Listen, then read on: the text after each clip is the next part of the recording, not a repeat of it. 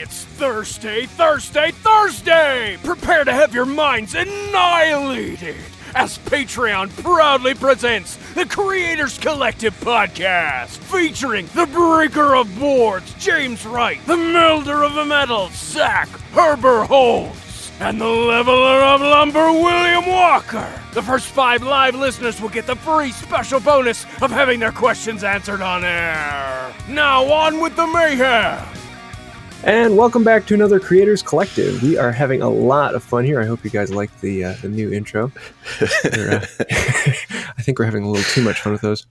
But yeah, those are put together by Jason Wright, my brother. He does voiceover for books and things like that, and does a phenomenal job. So, yeah, if you have any ideas for intros, let us know. Maybe we'll throw one in the future. Or you know what? If somebody feels like taking the liberty of making one themselves that's yes. entertaining and slightly comical in some regard, there's a good chance we'll use it. I honestly thought that you guys were joking about doing those intros when we first started talking. Where'd you guys go? You guys there? I thought we were joking about doing those intros when we first started talking about it, and then it just kind of became a reality. So what have you guys been up to? What's new? James? Well, I've been actually finishing up the side table. I got the plans all done for them and finalized, and so those are released on my website. And so I've had a lot of people clamoring for those now that I'm about halfway through the build and the videos. But that table is ridiculously awesome. Like, I saw a picture of that, and well, thank you. It was it's just so great. Like the joinery on it. I didn't realize that it wasn't. I was checking out the joinery, and I'm like, God, that's just so cool. The offset like dowel pins and through tenon or whatever you call those things. But it's just very, very, very refined. Like, it's simple and there's no glue. And I don't know. It's just I didn't realize that until afterwards. But it's just such a nice looking piece. Yeah, I tried to make it like as if a shaker made mission furniture. Yeah, I saw that and I thought, like, I realize why James doesn't try and sell the things that he makes. Because I showed it to my wife and I'm like, this guy doesn't even sell the stuff, and here's why. Do you know how much money I would want if I built that? Yes. Like, it would be completely unreasonable. Yeah. No, I did the calculation on it. If I were to sell it and paid myself about $25 an hour, it would be worth about $3,500. Wow. Yeah, I believe it. So yeah, not too many people want to pay for that. But it turns out to make a fantastic Christmas present. You're giving that thing away? Yeah, I gave it to my parents. So. Oh my God. What's wrong with you? It pays to be good friends. I mean, that's like one of those pieces that I would expect to see, you know, when you go to like a furniture exhibit or like a museum that has like period furniture, and you look at the stuff that's like, this was in George Washington's some room in his mansion or something. Like, you know, you see all the old furniture and stuff. I mean, that's like the quality. That's one of those things that I feel like in 100 years it'll be on display somewhere. It's just a gorgeous piece. Very cool. Yeah, an original wood by Wright. Yeah, I haven't seen that layout of joinery either. So anyway, I was really impressed when I saw that. I'm hoping to build a full bedroom set like that soon, and actually have the 2 side tables and then the headboard, footboard with all that same joinery. See, I think you should make that stuff and put it up on your website for that unreasonable price, because to somebody it's reasonable. Like, if you understand the amount of work that goes into it, it's not unreasonable. It's not something you buy because you just need a table. It's something you buy because you appreciate the work that went into it. So, and because it's a James Wright. Absolutely. Well, on the opposite end of the spectrum, I've also been working on a Pinewood Derby car. Ooh. So we go from, high-end joinery to the thing that my 5-year-old's working on. But this is fun because this is bring back memories. The Pinewood Derby car is the first thing I ever remember making. I mean, other than like models and Legos, it was the first thing that I had a chance to run the tools and make myself. And so I'm trying to give my son the same benefit of that. Except for he is having to do it with all hand tools. Oh, wow. So he's cool. Cutting it all out with a handsaw and planing it down. And there's finished the spray paint last night. In one of the physics courses that I took in college, like, we just spent a couple of days going over Pinewood Derby cars and like the physics behind them. And there's a lot to it. Like it would be pretty easy to win if you put some thought into it. Well, the problem with it is now everyone knows that information because of the internet, and so they've gotten extremely competitive. Yeah. Yeah, I guess like what you like if you really want to win, what you do is you jack the wheels a bit so that only like 3 of them are actually contacting the ground. Yep. Because it's less friction. There's a Mark Robert video on it. I think it was Mark Robert. And like just went to a Pinewood Derby and like just demolished everybody. It was like the way to win. Yeah. It's like a recipe. But you know what? I remember when I was a kid, we did one of those, and how those usually work. Like your dad actually does all of it. It's kind of a project for the parents more than the kids, which is fine. Like now that I'm older, it sounds awesome. I don't really want a kid, but if making a Pinewood Derby car would be kind of cool. So it's like, I guess one of the perks of having children. Well, it all depends on your pack, because in ours, the rules are incredibly stiff. You cannot lathe or touch the wheels with a blade. All 4 wheels have to be in contact. There's just a bunch of things with different lubricants and things like that you can't use. And it becomes far more strict. And part of that, then the biggest prize goes to the most artistic car. Yeah, I was going to say, I was going to say when I was younger, I remember we won, or I say we because I didn't really do anything. My dad and we won the most unique design. It wasn't the fastest, but I was crushed. I was a kid, so like we had the races and we didn't win. And I was like super sad. And then they gave an award away to like the most unique design, and we won that. It was an Indy car, and it was like perfect. I mean, it looked like an Indy car. So it wasn't the fastest, but so I think there's something to be said for if everybody's just going to be trying to game the speed system, you can try and beat them in another category. So anyway, my thoughts. Right on. It's a fun. And some people get really serious with it. It's the Pinewood Derby podcast. Yeah. Oh, the other thing I've been working on is I started working on the designs for the saw vise, which will be the next video series, and I'm planning on doing more detailed videos like that as well, and actually making a saw vise that will hold hand saws. That'd be cool. I'll definitely follow along with that. You know what? Because I sharpen hand saws. Yeah. I've been for a while now. I've been reading that book on Dick Proenneke, the guy that built a cabin out in Alaska and lived there forever. Mm-hmm. He talks about making boards out of trees, and obviously that's not news, but have you guys ever done that? Have you ever taken a tree and actually just made like straight lumber out of it? With a portable sawmill, yeah. I've used a pit saw. Yeah. Turned lumber out, yeah.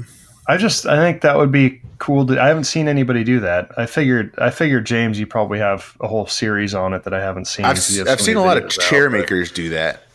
They'll take a log and, split it with wedges down the middle and try to find, like riven wood for rived. What's the past tense of riven? Yeah. Well, riven. So yeah, it's riven wood. You rived. Yeah, so the riven stock.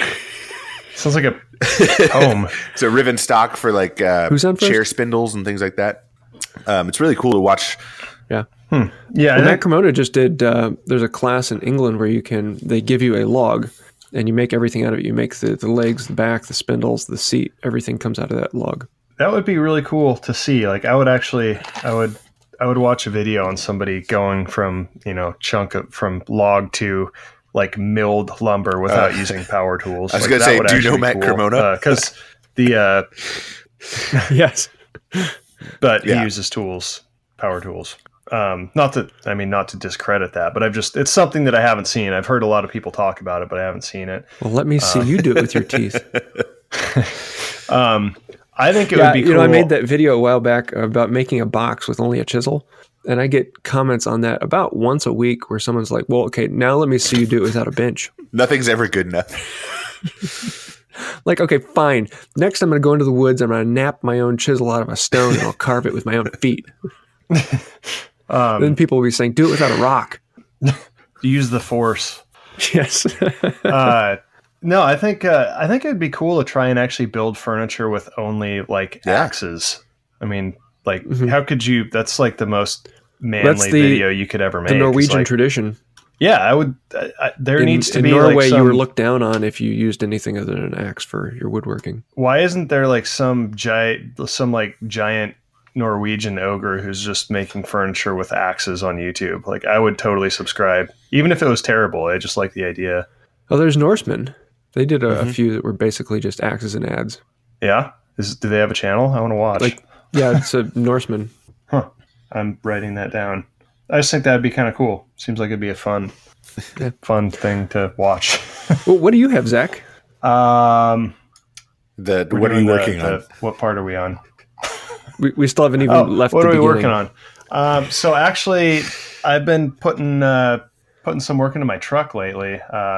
The other day, I was just gonna kind of take out all the dents in the box of the truck, and we had like a mid 60-degree day here, which was perfect. And I figured, you know what, I'm just gonna spend the day on it. So I took it down to bare metal, pounded out the dents, and shot some primer on it. And then it's funny, every day after I like work on my truck, it actually gets cold the next day, which I love, but it's not good for, paint work and prep work. So I've been putting some work into the truck. Also getting ready to record a little introduction video for leather working. It's going to be different from my other videos, but I'm just going to do like these little minimal card wallet things. Just because I remember when I started getting into leather work, the leather working is actually really pretty simple. I mean, there's some fundamental skills and some fundamental tools, but one of the obstacles that I found when I was getting into it is there's so much information out there. Like, you can go to 20 different websites and all of them will have different recommendations as far as what you need. And it gets really confusing. So my idea is just like start with a simple project, get some simple tools as cheap as possible, and that'll kind of open the door to graduate into bigger projects. So that video is going to be a little bit different because I'm going to kind of talk in it and explain things and actually try and educate people who are interested in it. Also, I recently got commissioned by a law firm to do a big sculptural piece. So I am really excited about that. That's definitely the biggest project in the works. It's going to be about 6 feet tall. So I'm pretty excited about that. That's cool. What's the sculpture? Yeah. What is it? Is it just like totally whatever you want, or there's like a theme? Yeah, I had kind of an idea and I ran it by him, and they seem to like it. So I'm going to do like you guys know what a torus is? Like a kind of a donut. Yeah, Kyle Toth did one. Kyle Toth did the double torus and the torus segmented turnings, things like that. Yeah. Oh, cool. I'm going to do that, but I'm going to do a triangle instead of if you look at the cross section of the torus, if you cut out a slice, instead of doing it in a circle, I'm going to do it as a triangle. Oh yeah. And I'm going to have the triangle itself throughout the circle is going to twist. So it's a Mobius. There's only one side. Yeah, 120 degrees. So I've seen some other. I mean, it's not like I'm not the first one to do this. It's a fairly, I don't know if you want to say common, but there's, if you Google search like torus sculpture, they're out there. But I saw the space and kind of the surroundings, and I just got that idea and I ran it by him, and they're happy about it. So how do you bid a job like that?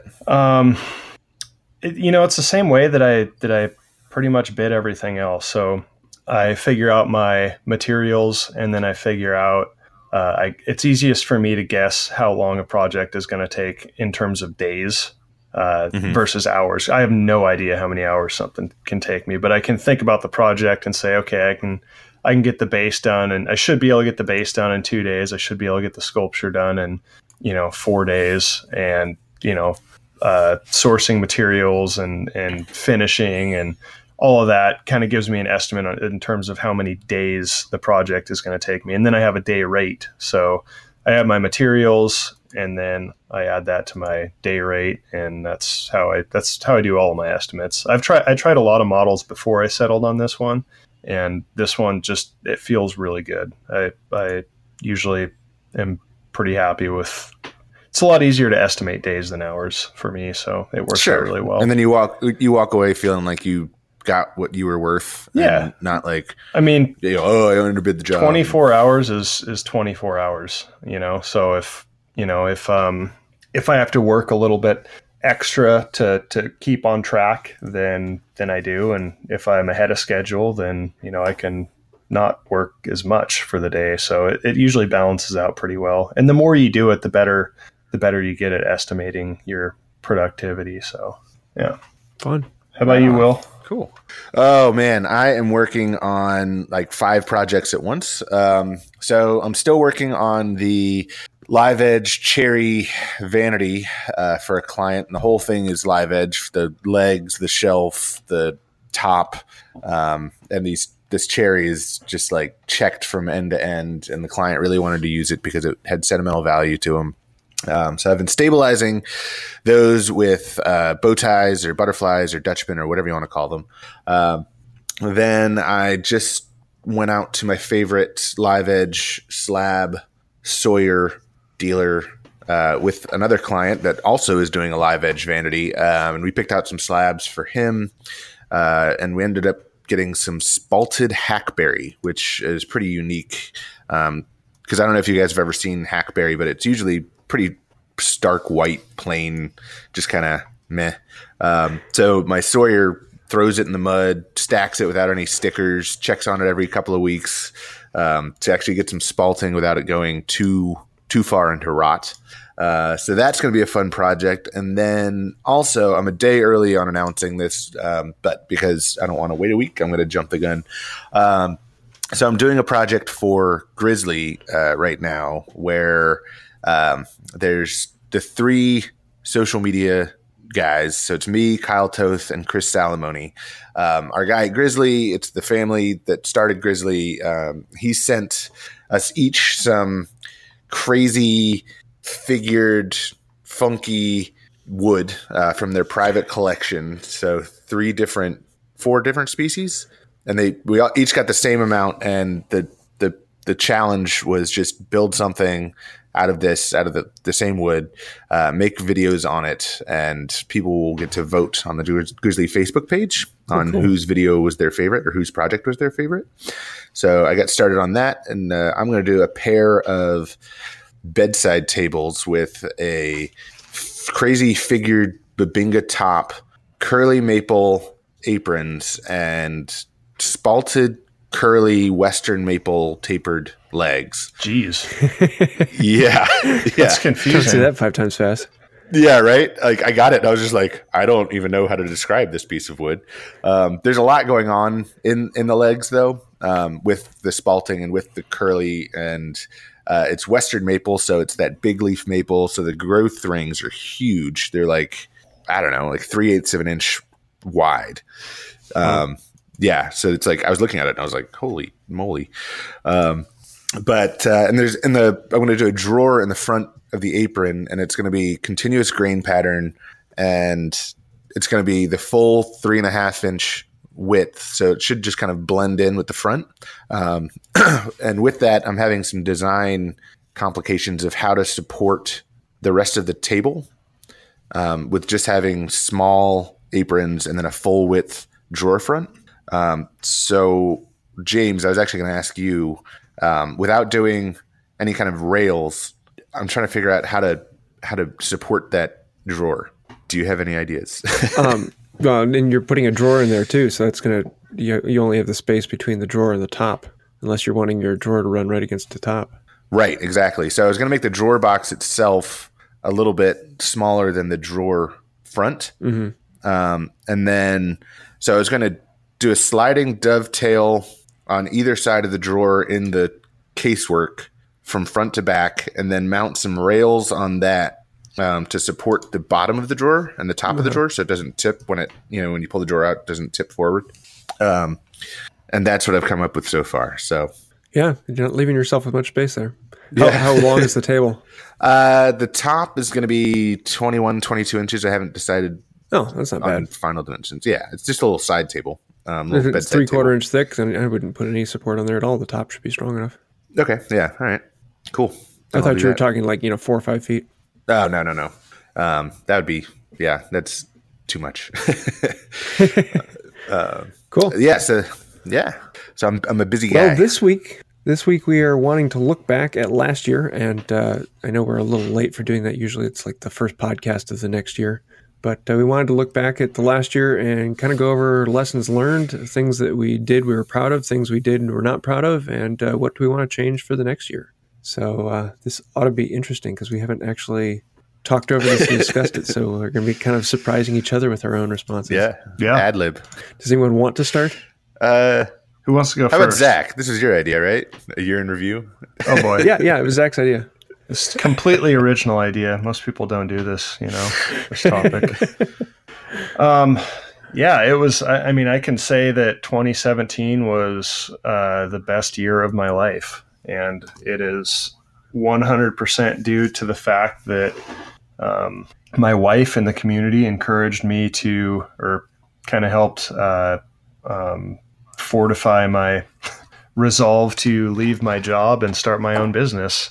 And I still, a little over a year later, I still can't believe that this is working. And I'm happy, and I'm genuinely excited to start every new day, which is not the way I've always been. So, it's been incredible. So what has been the least happy or enjoyable over the last year? The least happy for me is when I start focusing on, when I forget why I'm doing what I'm doing. And when I think about, if I focus on the numbers, if I focus on my subscribers and the views and metrics and the results of why I do what I do, when my mind starts to drift in that direction, then I get unhappy. So it's in the last quarter of the year was where I started to realize, like, you know what, I need to step back and think about where I am and where I was, and how can I not be happy? I literally get to do what I want to do every day of the year. It's incredible. I'm on my own schedule. I get to learn every day. I get to do new stuff every day. And it really just kind of brings me back. I mean, the fact that, like I said, I get to do it.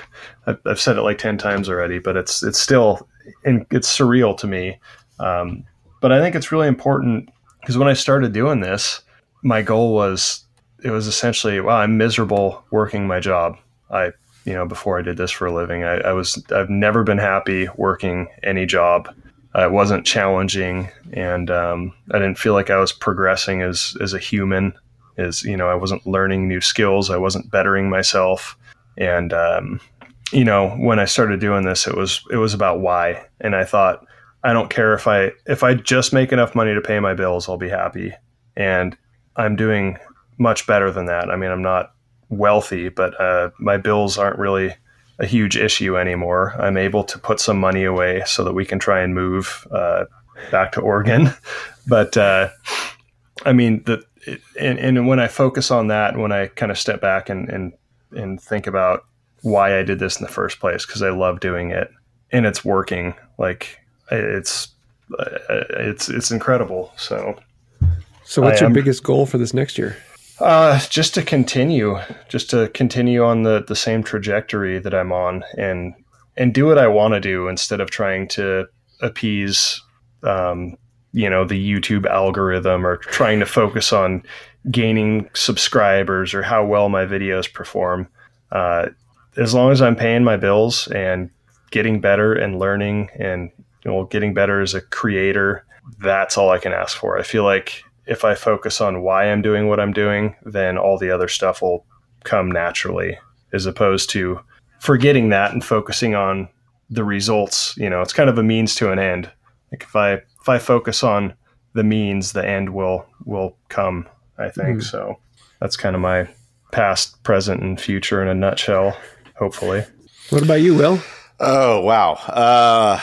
The last year has been pretty great. I feel like this 2018 is the year of change for me. Last year was great with my photography business, but also my creating dogs barking with creating more of a brand identity for the William Walker Company.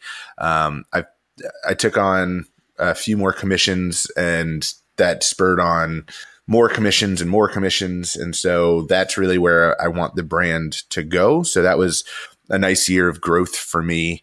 And it really started 2018 off right, where I have like 3 or 4 commissions going on at the same time. And hopefully those will spur more commissions.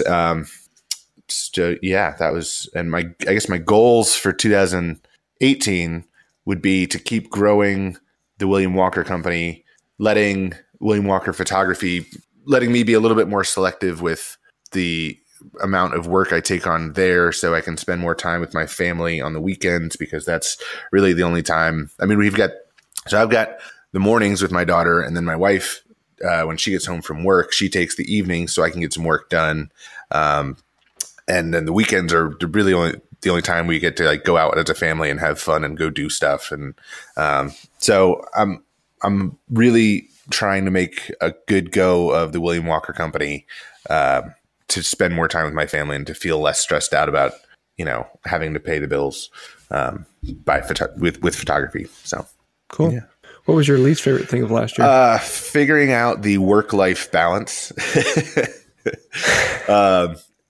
Trying to get dinner on the table, but also knowing that I needed to be in the shop finishing up a project for a client because they were paying me, and it wasn't just for fun anymore. And it actually did have a deadline.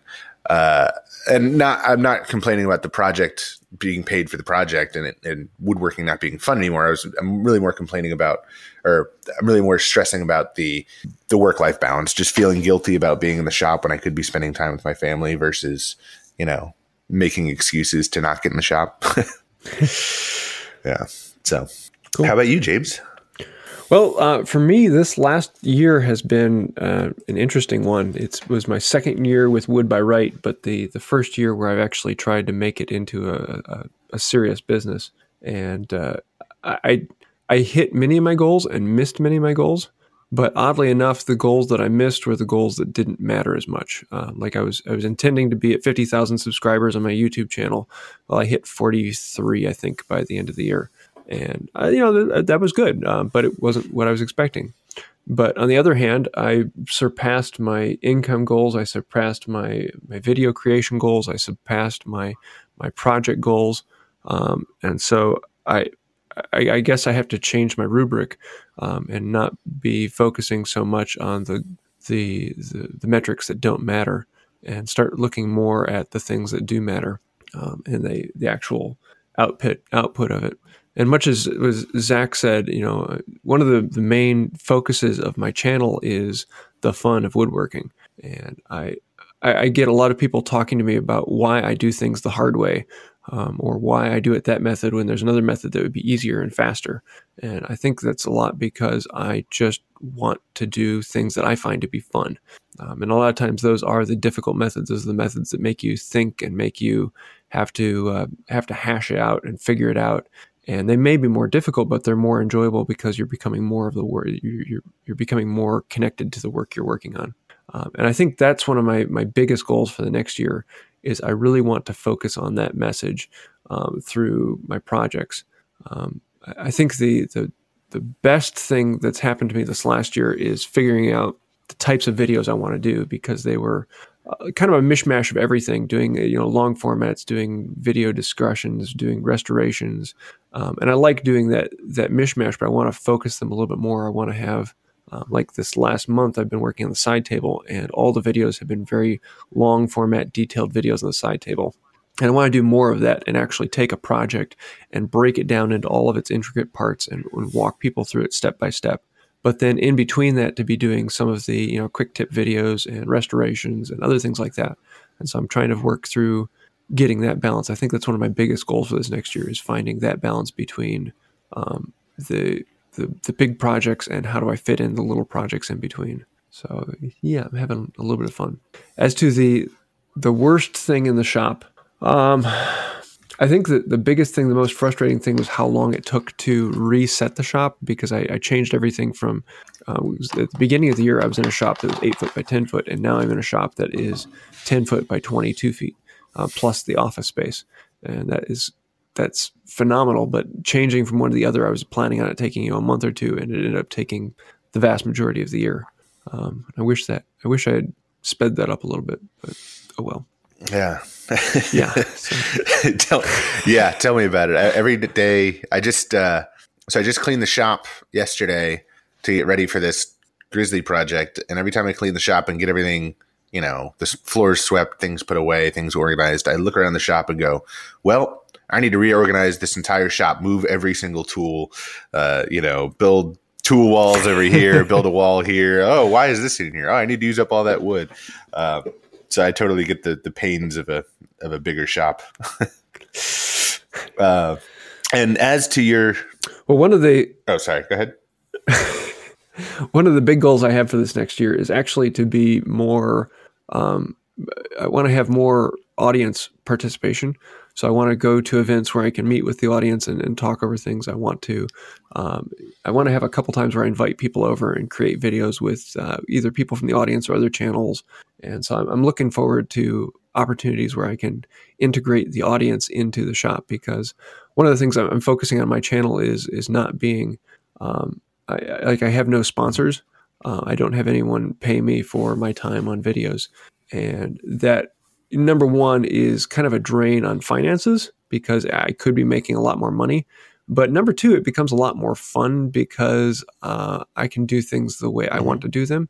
And I want that feeling of it being a group channel as opposed to my channel with advertisement. That it's a slightly different feel to the channel. And so that's really what I want to focus on, is that feel. Do you are you opposed to sponsors? Like, if they were relevant, like if Veritas reached out and said, hey, if you use our tools, we'll pay you, X amount of dollars, and that wouldn't really change the projects you'd be doing because you'd still be working with hand tools and doing whatever you wanted.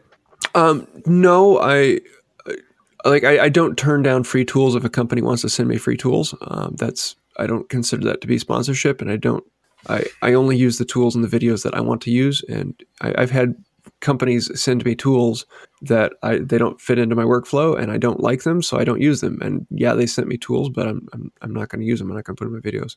So that gives me the freedom to do that. Whereas if I were to do something like what Triton does with, they don't put any requirements. You don't have to talk about them. They just want you to use them occasionally, and they pop up in your videos. If there was a channel who wanted to support me in that way, I think I could fit that in. But the problem is with the hand tool companies, they're so small that that's not an option for them. So I don't know of a company that would be able or wanting to do that. All right. Well, what about like Typebond? Because I know Typebond is sponsoring some people now. I mean, all right. Yeah. Like all my glues and my glue box, I wouldn't be able to show it off. Fair enough. But going back to your what you said about doing things the hard way, because it's there are easier ways, but this is fun to you. I feel like we could say the same thing. Like, why do we cut half blind dovetails when we could use pocket hole screws? Like, it's because it's cooler, it's better, it's more fun, it looks more professional. I don't know. A lot of people ask me why. Well, what about pocket holes? I'm like, yeah, I have a love-hate relationship with them.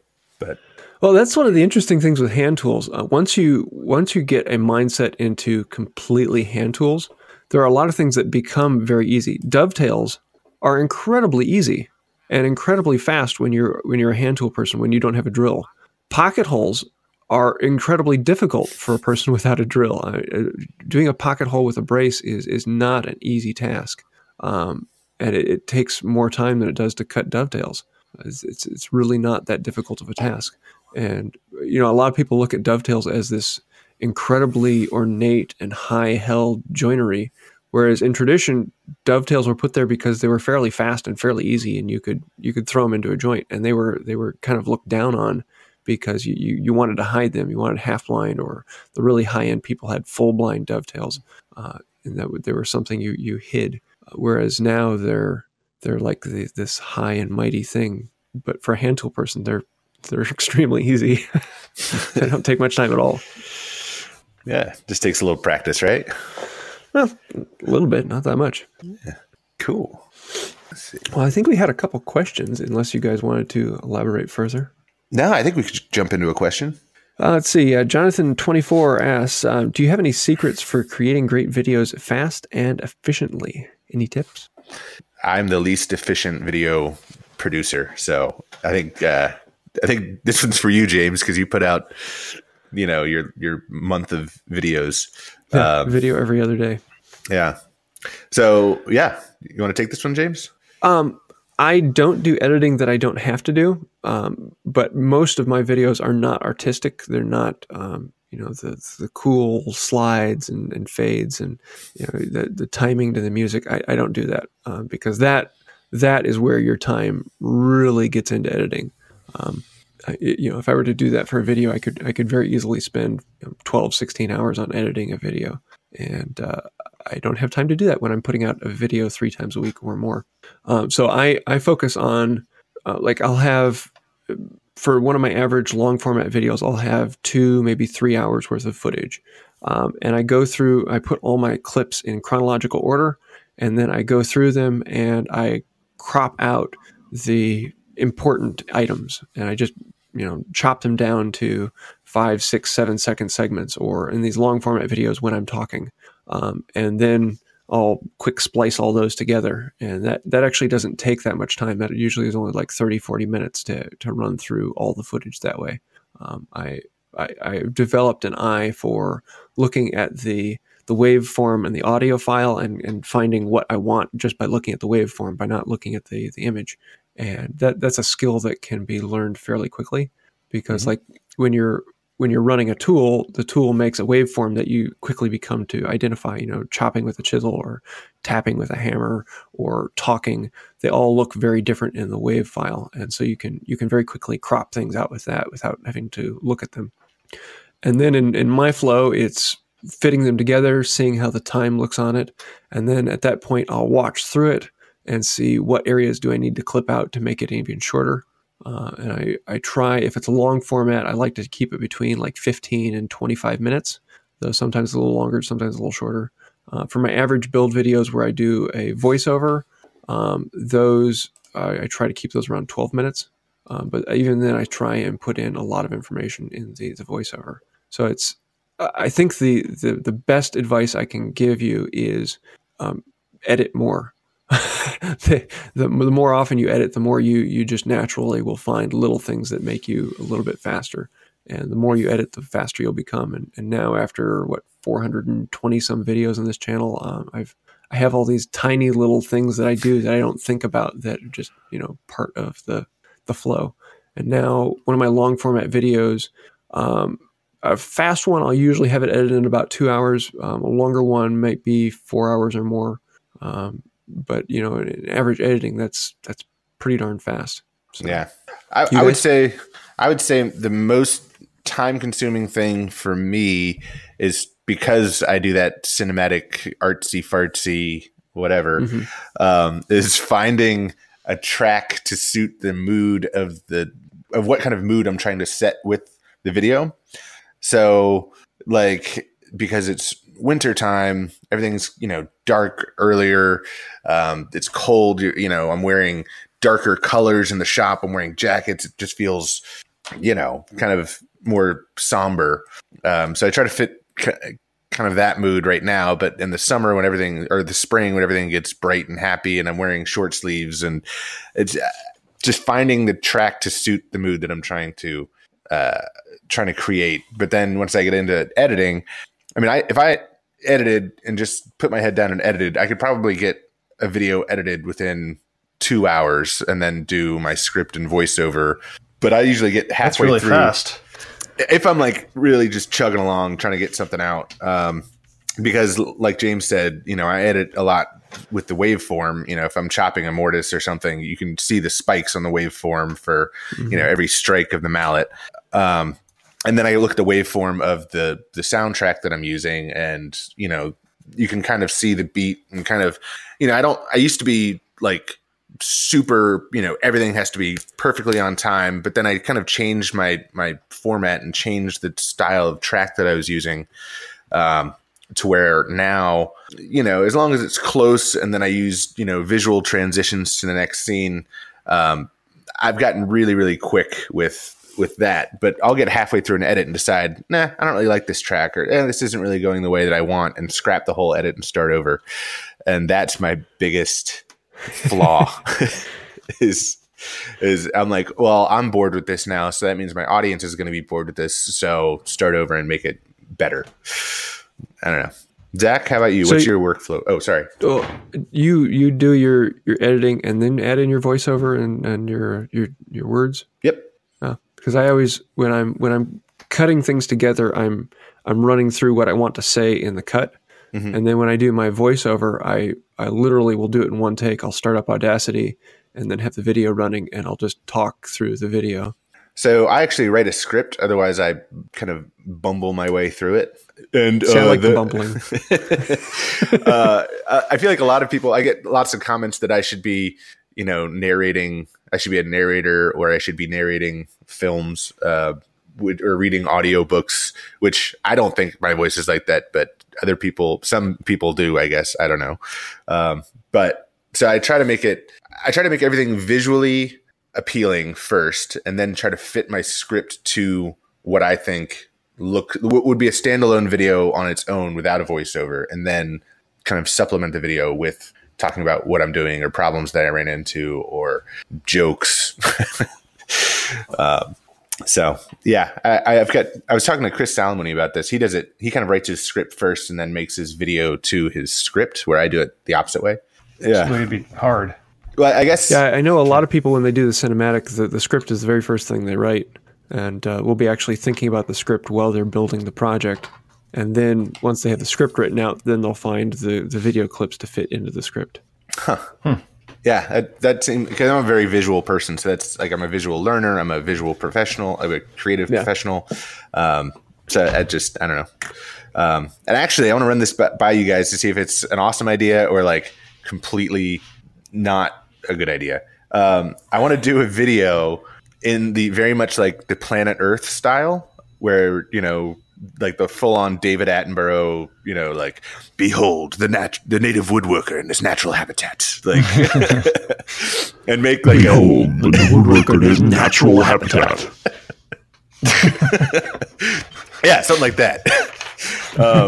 And like make a box or something, like a jewelry box, and be like, trying to attract a mate, he makes an offering, and then like give it to her like in like total like caveman style, like I like it. You like that it? Would be a great video. Okay, cool. I might do it for like Valentine's Day or something. We should definitely do that as a collab. Yeah? Speaking of Valentine's Day, I forgot to mention I just put out a Valentine's-y themed video, sort of. Yeah, the vase is sweet. That was a lot of fun. I did the blacksmith roses like a year ago, but I've kind of changed the way that I build them, and so I wanted to showcase that. And I've had this idea for a vase in my mind for a while. It's like a silhouette, like a bunch of hollow cylinders that form a vase. So it was a fun build. I haven't watched the video yet, but I saw the thumbnail. And the roses, they look a little different than the way you used to make them, right? They're a little bit different, yeah. Just a little bit different. Use the torch. Yeah, the torches, I used to do them all in the forge, and actually my favorite part of the whole process is, like, if you see in the video, like, once I get the petals all bent into shape, is like with the oxyacetylene torch, just a little tip on it, you can heat up the ends of them and kind of crinkle and curl them, and it's just such like a cool process. Even, I mean, it looks neat in the video, but even when you're doing it, it's just, I don't know, it just seems to give them a lot of life. It's really fun. Yeah. Like, it's, I don't know, working with hot metal is always satisfying. So yeah, I want to get into metal turning, but I don't have a metal lathe yet. But I think it'd be cool to make like your own hardware, like knurled brass knobs and stuff. Yeah. Yeah. I wish I had more shop space. I am hurting so bad for space right now. I mean, it's been bad for a long time, but it's just, I mean, it keeps getting worse and worse and worse. I keep getting more tools, which is great, but I mean, I seriously have to start my day by pushing half of my possessions out in the driveway just so that I can move in my shop. So, Well, we've got a joke of the week. yes.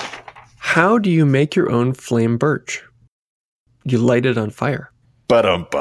Oh, You can blame Joel Fagerort. You guys can probably pronounce that better than I can. I think it's sound like your mouth was Joel full. Fagerholt? Fagerholt? That sounds a lot better. Fagerholt or Fagerholt? I'm not sure what the umlaut does to it. I don't speak. I think it's a like oh. So what have you been watching, Will? I am watching and reading. So I'm watching Duquette and Wolf Furniture Makers. Yes. They're like, man, they make museum quality, just amazing traditional furniture. Their technique is just flawless, like the clawed foot on the legs of a piece. Yeah, they work like full time and will produce a piece of furniture every 6 months and put that much detail into it. It's just Holy crap. Man, I know I'm subscribed to them, but their pieces are just amazing. So I was doing some more studying I was just looking at side tables and casework and fitting those drawers that I was talking about, and thought I'd check them out to watch one of their builds on a side table, hall table, whatever. And then that just sucked me right back into like watching everything that they do. And you're just like, oh, it's total wood porn. yes, and I'm exactly. And I'm reading. I just found this website called it's the woodarchivist.com. And they go through and every woodworking magazine, popular woodworking, fine woodworking, wood magazine that have plans for pieces, they scan those plans, and then it's just this huge archive of just a gazillion woodworking plans. And I rarely build off of a plan, but it gives me ideas for, say, like that drawer. I'll just look at the drawer detail of how, somebody else has done it, and then make the project my own. But that's been a great resource. Cool. Well, I've been watching Ben Prowell, and he has like 400 subscribers, something like that. But definitely like the next Kyle Toth.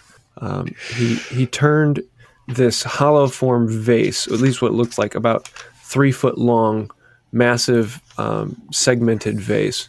And then he took it over to the bandsaw and cut it in half, and then cut those halves in half, so he had to end up with quarters, and then turned them into these corner shelves that got mounted on the wall. It was just like this mind-blowing video of amazing woodworking, and he's got 400 subscribers. It's phenomenal. So definitely check him out. I'm gonna have to check that out. That sounds awesome, and I'm gonna tell Kyle you said that. Yes.